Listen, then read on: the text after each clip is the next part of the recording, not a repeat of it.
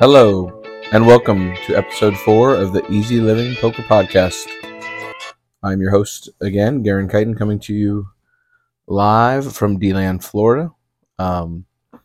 Sorry it's a day late this time this week. Had some life things going on that I had to deal with.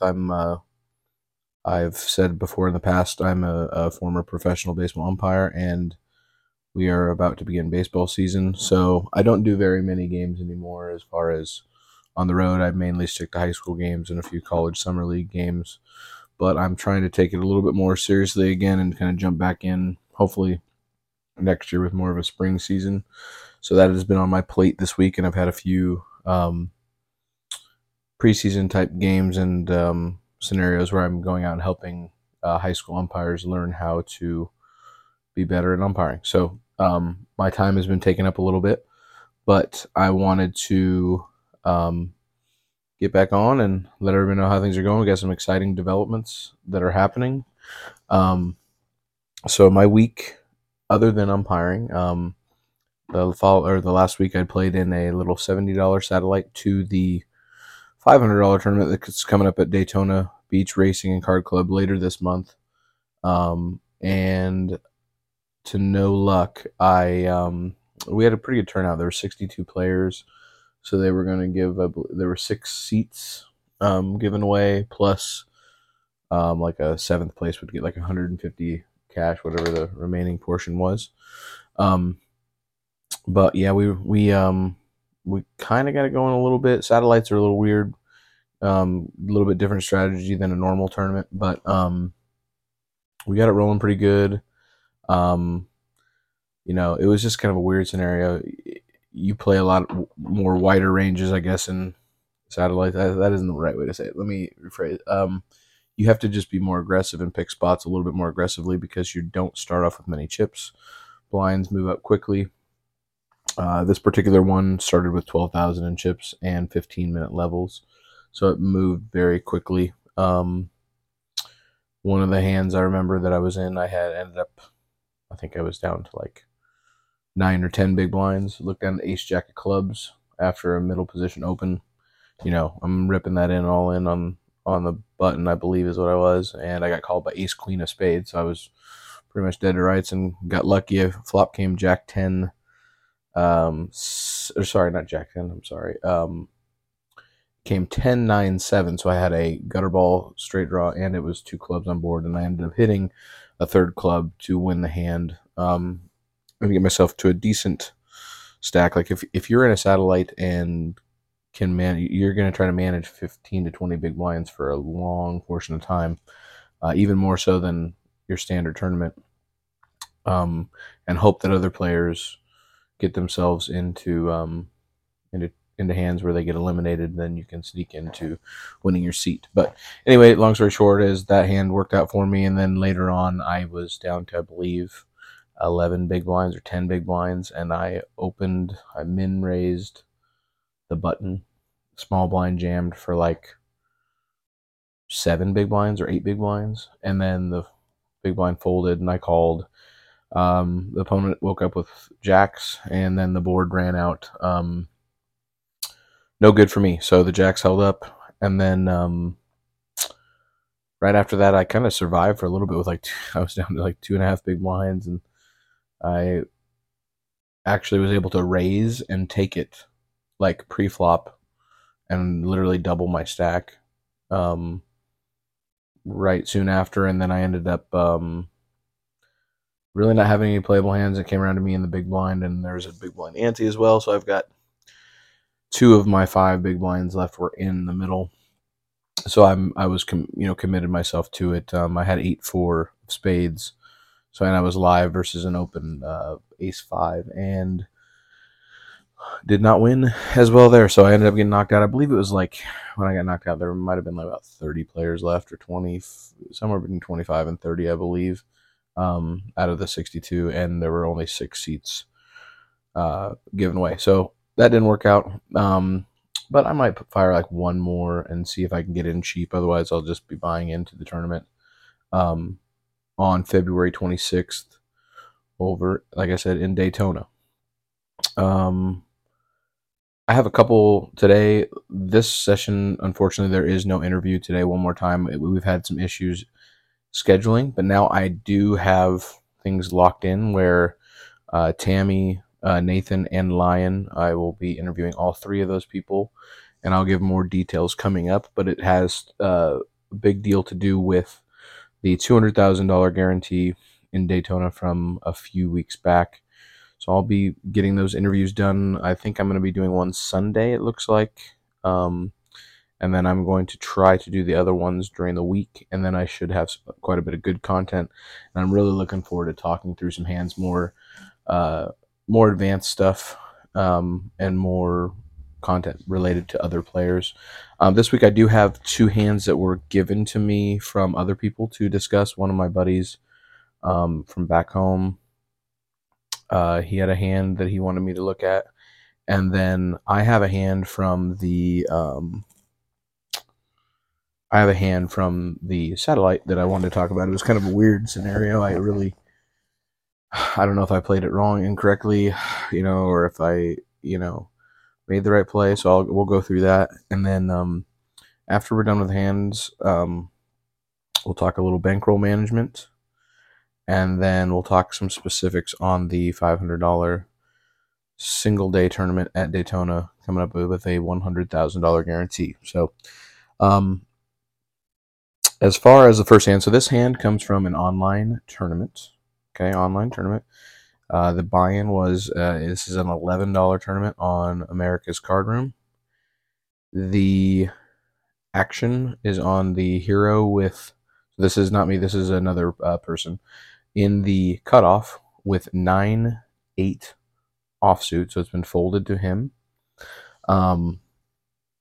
Blinds in this scenario right now in this tournament are 500 and 1,000, with a $300 ante, I believe is what it is. It looks like, yes, that's right. So anyway, it's 9-8 offsuit, and the hero opens, and they make it the standard 2.2, so they make it $2,200 in chips, and then the button folds, the small blind folds, and then the big blind decides to 3-bet to, let's see here, 6,000. So 6,000 before, and so that is basically a full, almost a full 3x, not quite, but close.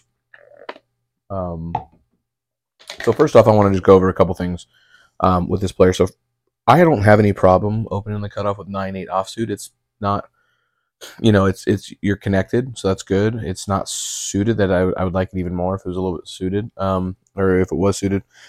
But it's not like I don't think it's a bad play to open. Now it also depends on the players you have behind. So he started this hand, let's see here, with 41,000. So he's got 41 big blinds. The button has 40 big blinds as well. The small blind has 23 big blinds, and the big blind himself also, with like almost has him covered. He has 35 big blinds. So you have to think in this situation a couple things. Not only the stack size, but how many big blinds your opponent is. That big blind factor plays in a huge deal. Also, what type of player. This person told me that the villain in this hand was a very tight player, really hadn't been playing very many pots. They were not, basically every hand that they'd showed down where it was like a monster hand. Like when they had 3-bet, they had the goods every time, and it was very, very few and far between. This player does not use a HUD, and I would recommend that. We'll get into that later episodes, but you can tell kind of some basic characteristics about your opponent if you do use one playing online. But in an in-game scenario, if this were a live tournament, you just want to know how this player plays based on how you've been playing with them.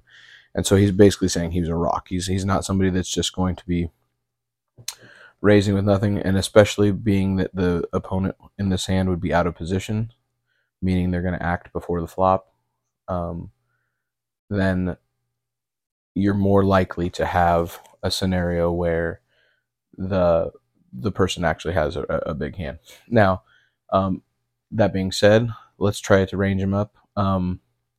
If he is a competent player in the big blind, he definitely, to a cutoff raise, he should be 3-betting with a much more wide range than you would think. It's not something that's just going to be open or 3-betting like, jacks or tens or jacks plus, and then like ace queen suited plus, scenarios. It's not going to be like that small of the premium hands. Is if he's a competent player, he probably should be 3-betting in this scenario with, I would say, I'm trying to think what I would 3-bet here. I would probably 3-bet with like I'd probably like somewhere between 7s or 8s plus. And maybe this is like, I'm going through this and I hope I get some criticism or some feedback in the future. But I'd probably 3-bet with 8s plus, and then I would probably 3-bet all the way down to like probably king queen suited or better.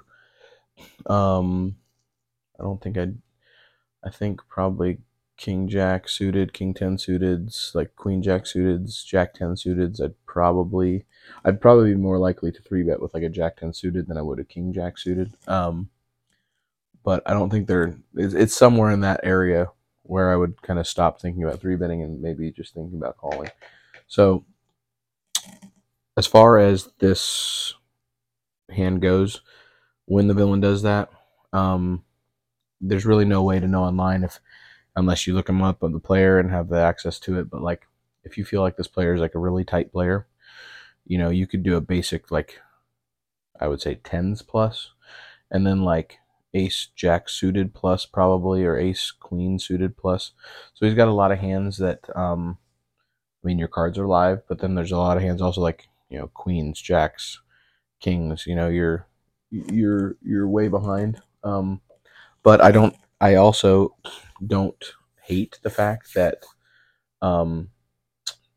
you have position, and also the opponent with 35 big blinds to start the hand, so he has put in 6, so he has 29 big blinds left. He's got too big of a stack to shove with one of those big hands, so he's definitely going to be 3-betting him, and I think he's deep enough with 29 big blinds left that you can make a call and navigate post flop and see what happens from there, but definitely being cautious and taking all that we've talked about into account. So anyway, the good thing for the hero here, the flop comes 7. The hero, by the way, has 9 of diamonds, 8 of spades. Okay, 9 of diamonds, 8 of spades. And the flop is 7 of spades, 6 of diamonds, 5 of hearts. So he gets the 7, 6, 5 rainbow. He flops the nuts. He's sitting there living right. He's living that easy life, the easy living lifestyle. And so in the middle, we have got, I believe it is 12.5 big blinds in the middle. And our opponent has 29 and a half left, and we have 35 left. So we have our opponent covered. The opponent leads out for 2 big blinds into, excuse me, not 2. I'm sorry. I misread that here. 4.2 big blinds. So really small bet, like a third pot. So he has got 20, basically he's got 25 big blinds left after he makes this bet. So he is still, even if, I think he's making this bet, like if he has like ace king, ace queen, ace jack, if he has tens, if he has jacks, or even in the bigger hands, like you don't want to, especially, I don't think you want to raise here. Obviously we have the nuts, but straights, one thing I want to mention, this straight can never get better. We still have 2 cards to come and a lot of things can change.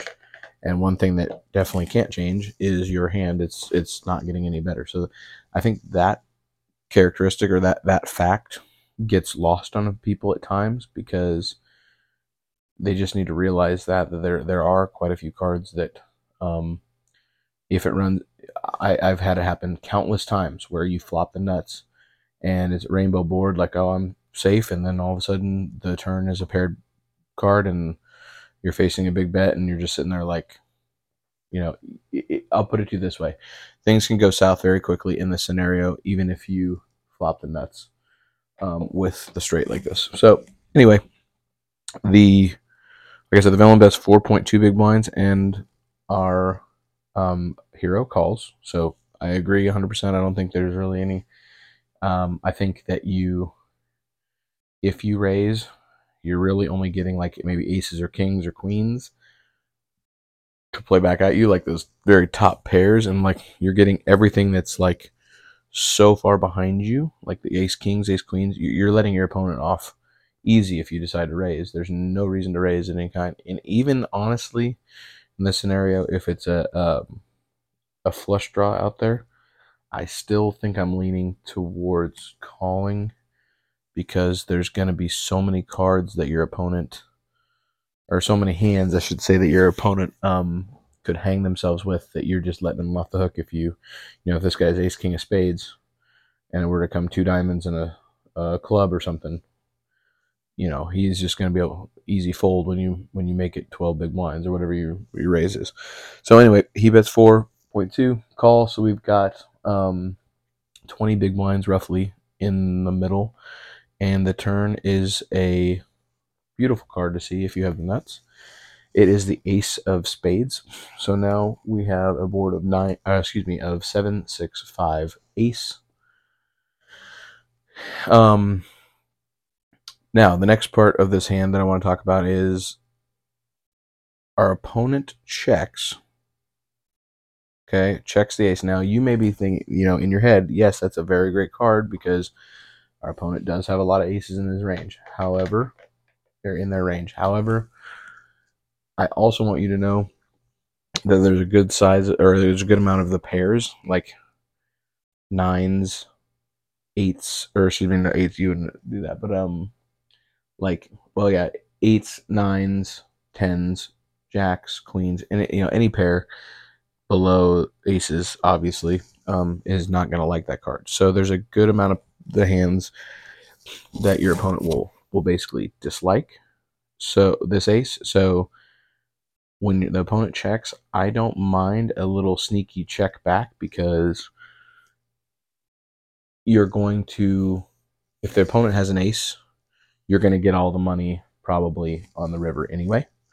And if he has any of those, you're letting him off easy. If he has jacks or queens and you take away his bluffs on the river, or potentially him spiking that, like a jack or a queen or a 10 or whatever his set that he needs, you take that away from him. So this isn't a bad scenario. So our hero has played this exactly how I would before. He actually checks it back, gives him some leash.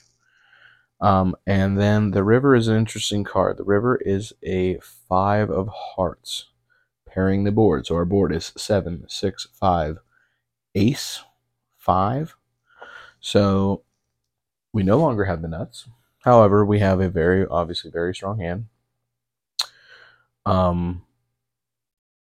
Our opponent, there's 20 big blinds, just over 20 big blinds in the pot, and our opponent, with 25 big blinds left, decides to just open jam all in for his whole stack. And part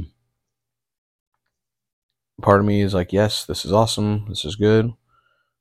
I do think that there is a small chance, that your opponent has. I mean, if your opponent has sevens, sixes, or fives and just got the quads, then more power to him. I don't think that your opponent is going to be doing this as a bluff, although maybe they see your check as weakness and then want to fire at it first. my mindset with this also is that, like, would an ace do this in that manner? And I think actually, like a really good ace, if they're a tricky player, if they're trying to, like, you know, make it seem bluffy, I think they would. So I just find, I think it's pretty clear that you're in a scenario where it's just, if they have you beat, you tap the table, tell them good game, and just, or a good hand, and you still have 5 big blinds left, and you just, move on to the next tournament or something. So, the opponent, or excuse me, the villain calls, and our villain turns over ace, king of hearts. So the hero wins a huge pot. And this particular tournament was like I said, $11. I believe it was like 900 runners, and this player ended up going on to finish in 21st place. And so it was a good little run there out of 900 people in a big hand that led them on the way. So I would love to hear your thoughts if you would have played the hand a little bit differently, or if you would have, after the check on the turn, if you would have bet right away. I don't have a problem with it. I would have probably kept it. If I'm going to bet, I keep it fairly small. I just think that, like, you have a couple. Your options are either to bet for the value and hope that most of the range with aces just pays you, or you check back and at least let your opponent on the river have bluffs in their range or capability. So um, I don't really have a problem either way, but I think it's a good way to think about it. And just remember, when you're in game, the range that your opponent can have, and all of their full range. And remember, like, there is going to be part of the range that doesn't like that ace, and then there's going to be part of the range that does. And you've just got to navigate that and pick which one you'd like to exploit the most and hope it works out for you. So that was that hand. Okay, next hand. This one really bugged me, like, for a while. Like, I don't know why. It's a $70 satellite. It's not a big amount of money or anything, like, but it kind of started my downhill trend in this satellite, and I just it kind of ate at me for a while. So I'll give you the scenario. I am in the big blind. No, sorry, I'm sorry.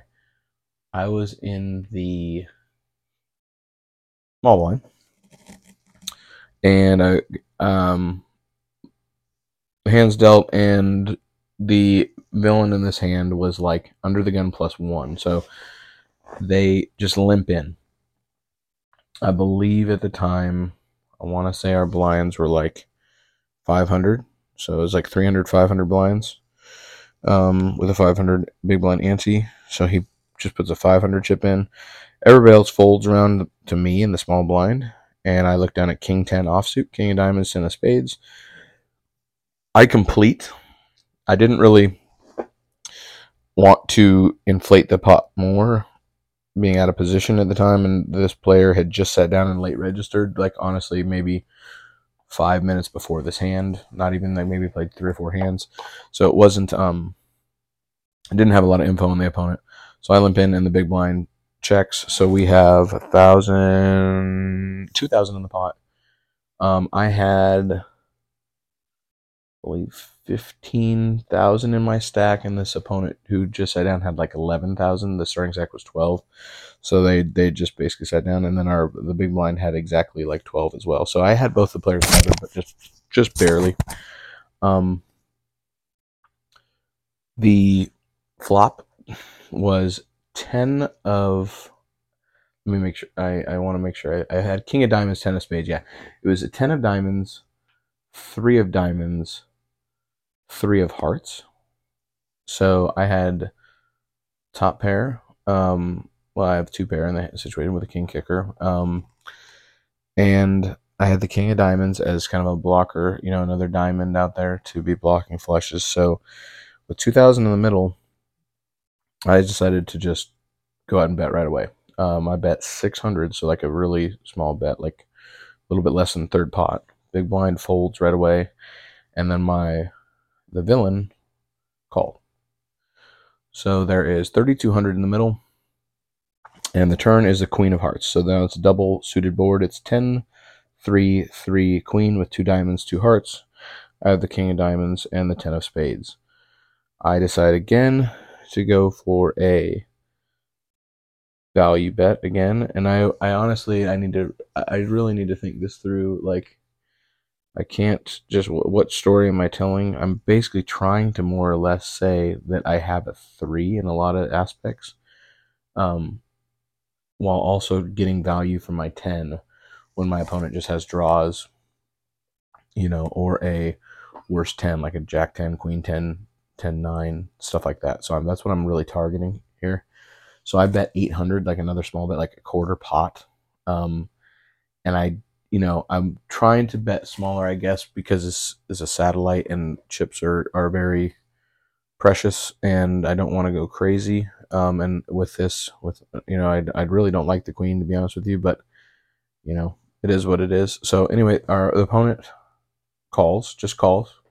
So there's another 1,600 in there. So there's 4,800 in the middle. And the river is the 4 of Spades. So like a total blank. So the final board is 10, 3, 3, Queen, 4. And being first to act, there, like I said, there's 4,800 in the middle. I bet 1,500, another small bet. And as soon as I bet, like very quickly after, my opponent made it 4,500. Okay, right away, 4,500. So they make it 3 times. So they're putting 4,500, 6,000. So I'm getting, over 3 to 1 to make this call. But it was so, I don't know. I don't know why. I was thinking to myself, like, I probably should call, but I'm going to lose, So like, I'm thinking to myself, should I just wait for a better spot? And, with the chips that I had, I think I had like 12,000 remaining in my stack at this point. It's a starting stack. And so I ultimately decided to fold. I don't know if there's a good fold or not. Like, I never got to see, maybe the opponent limped in with 4s and hit on the river or something. I don't know. I think, like, and the other thing is, I really can't put him on a 3. It was just a weird spot and a weird bet because I didn't want to have to call another. And in hindsight, I probably should have and just dealt with like whatever 9,000 or 10,000 chips that I had left instead of, or I think it would have been like 9,000 left over, and just dealt with it. But yeah, it was just a weird spot. Like, really only 3 I can put him on is maybe ace 3 suited. He's limping that like early. I didn't know the player well enough, and ultimately I decided to just wait for a better spot. I'd love to hear some people, and I'm gonna ask this. I'm gonna ask this hand to a few other people when I interview coming up to see their reactions to it. But it was just it seemed very strong to me, and the player seemed very confident, and it was just anyway, it just was a weird spot, and it kind of made me puke when the guy raised because I didn't think he was capable of really bluffing. So I kind of was thinking he probably had like either Queen 10 or he maybe had Queen something diamonds and hit a queen, something like that, that had me beat. So I decided to let it go. So that was the second hand. And then moving forward, I'm going to be talking a little bit about bankroll management. Now, this is something that's kind of player dependent. Everybody's a little different on this aspect.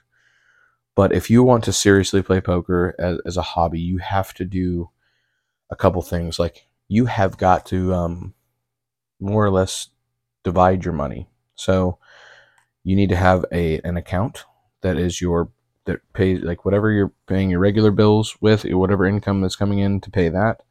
Have that sitting there, and then have another separate account that is just poker related. So like, I'm not afraid to share this. It's nothing crazy. I just have a couple $1,000s that I just have online that I play with, that's my bankroll. Like, that's it for online. I don't have more than that.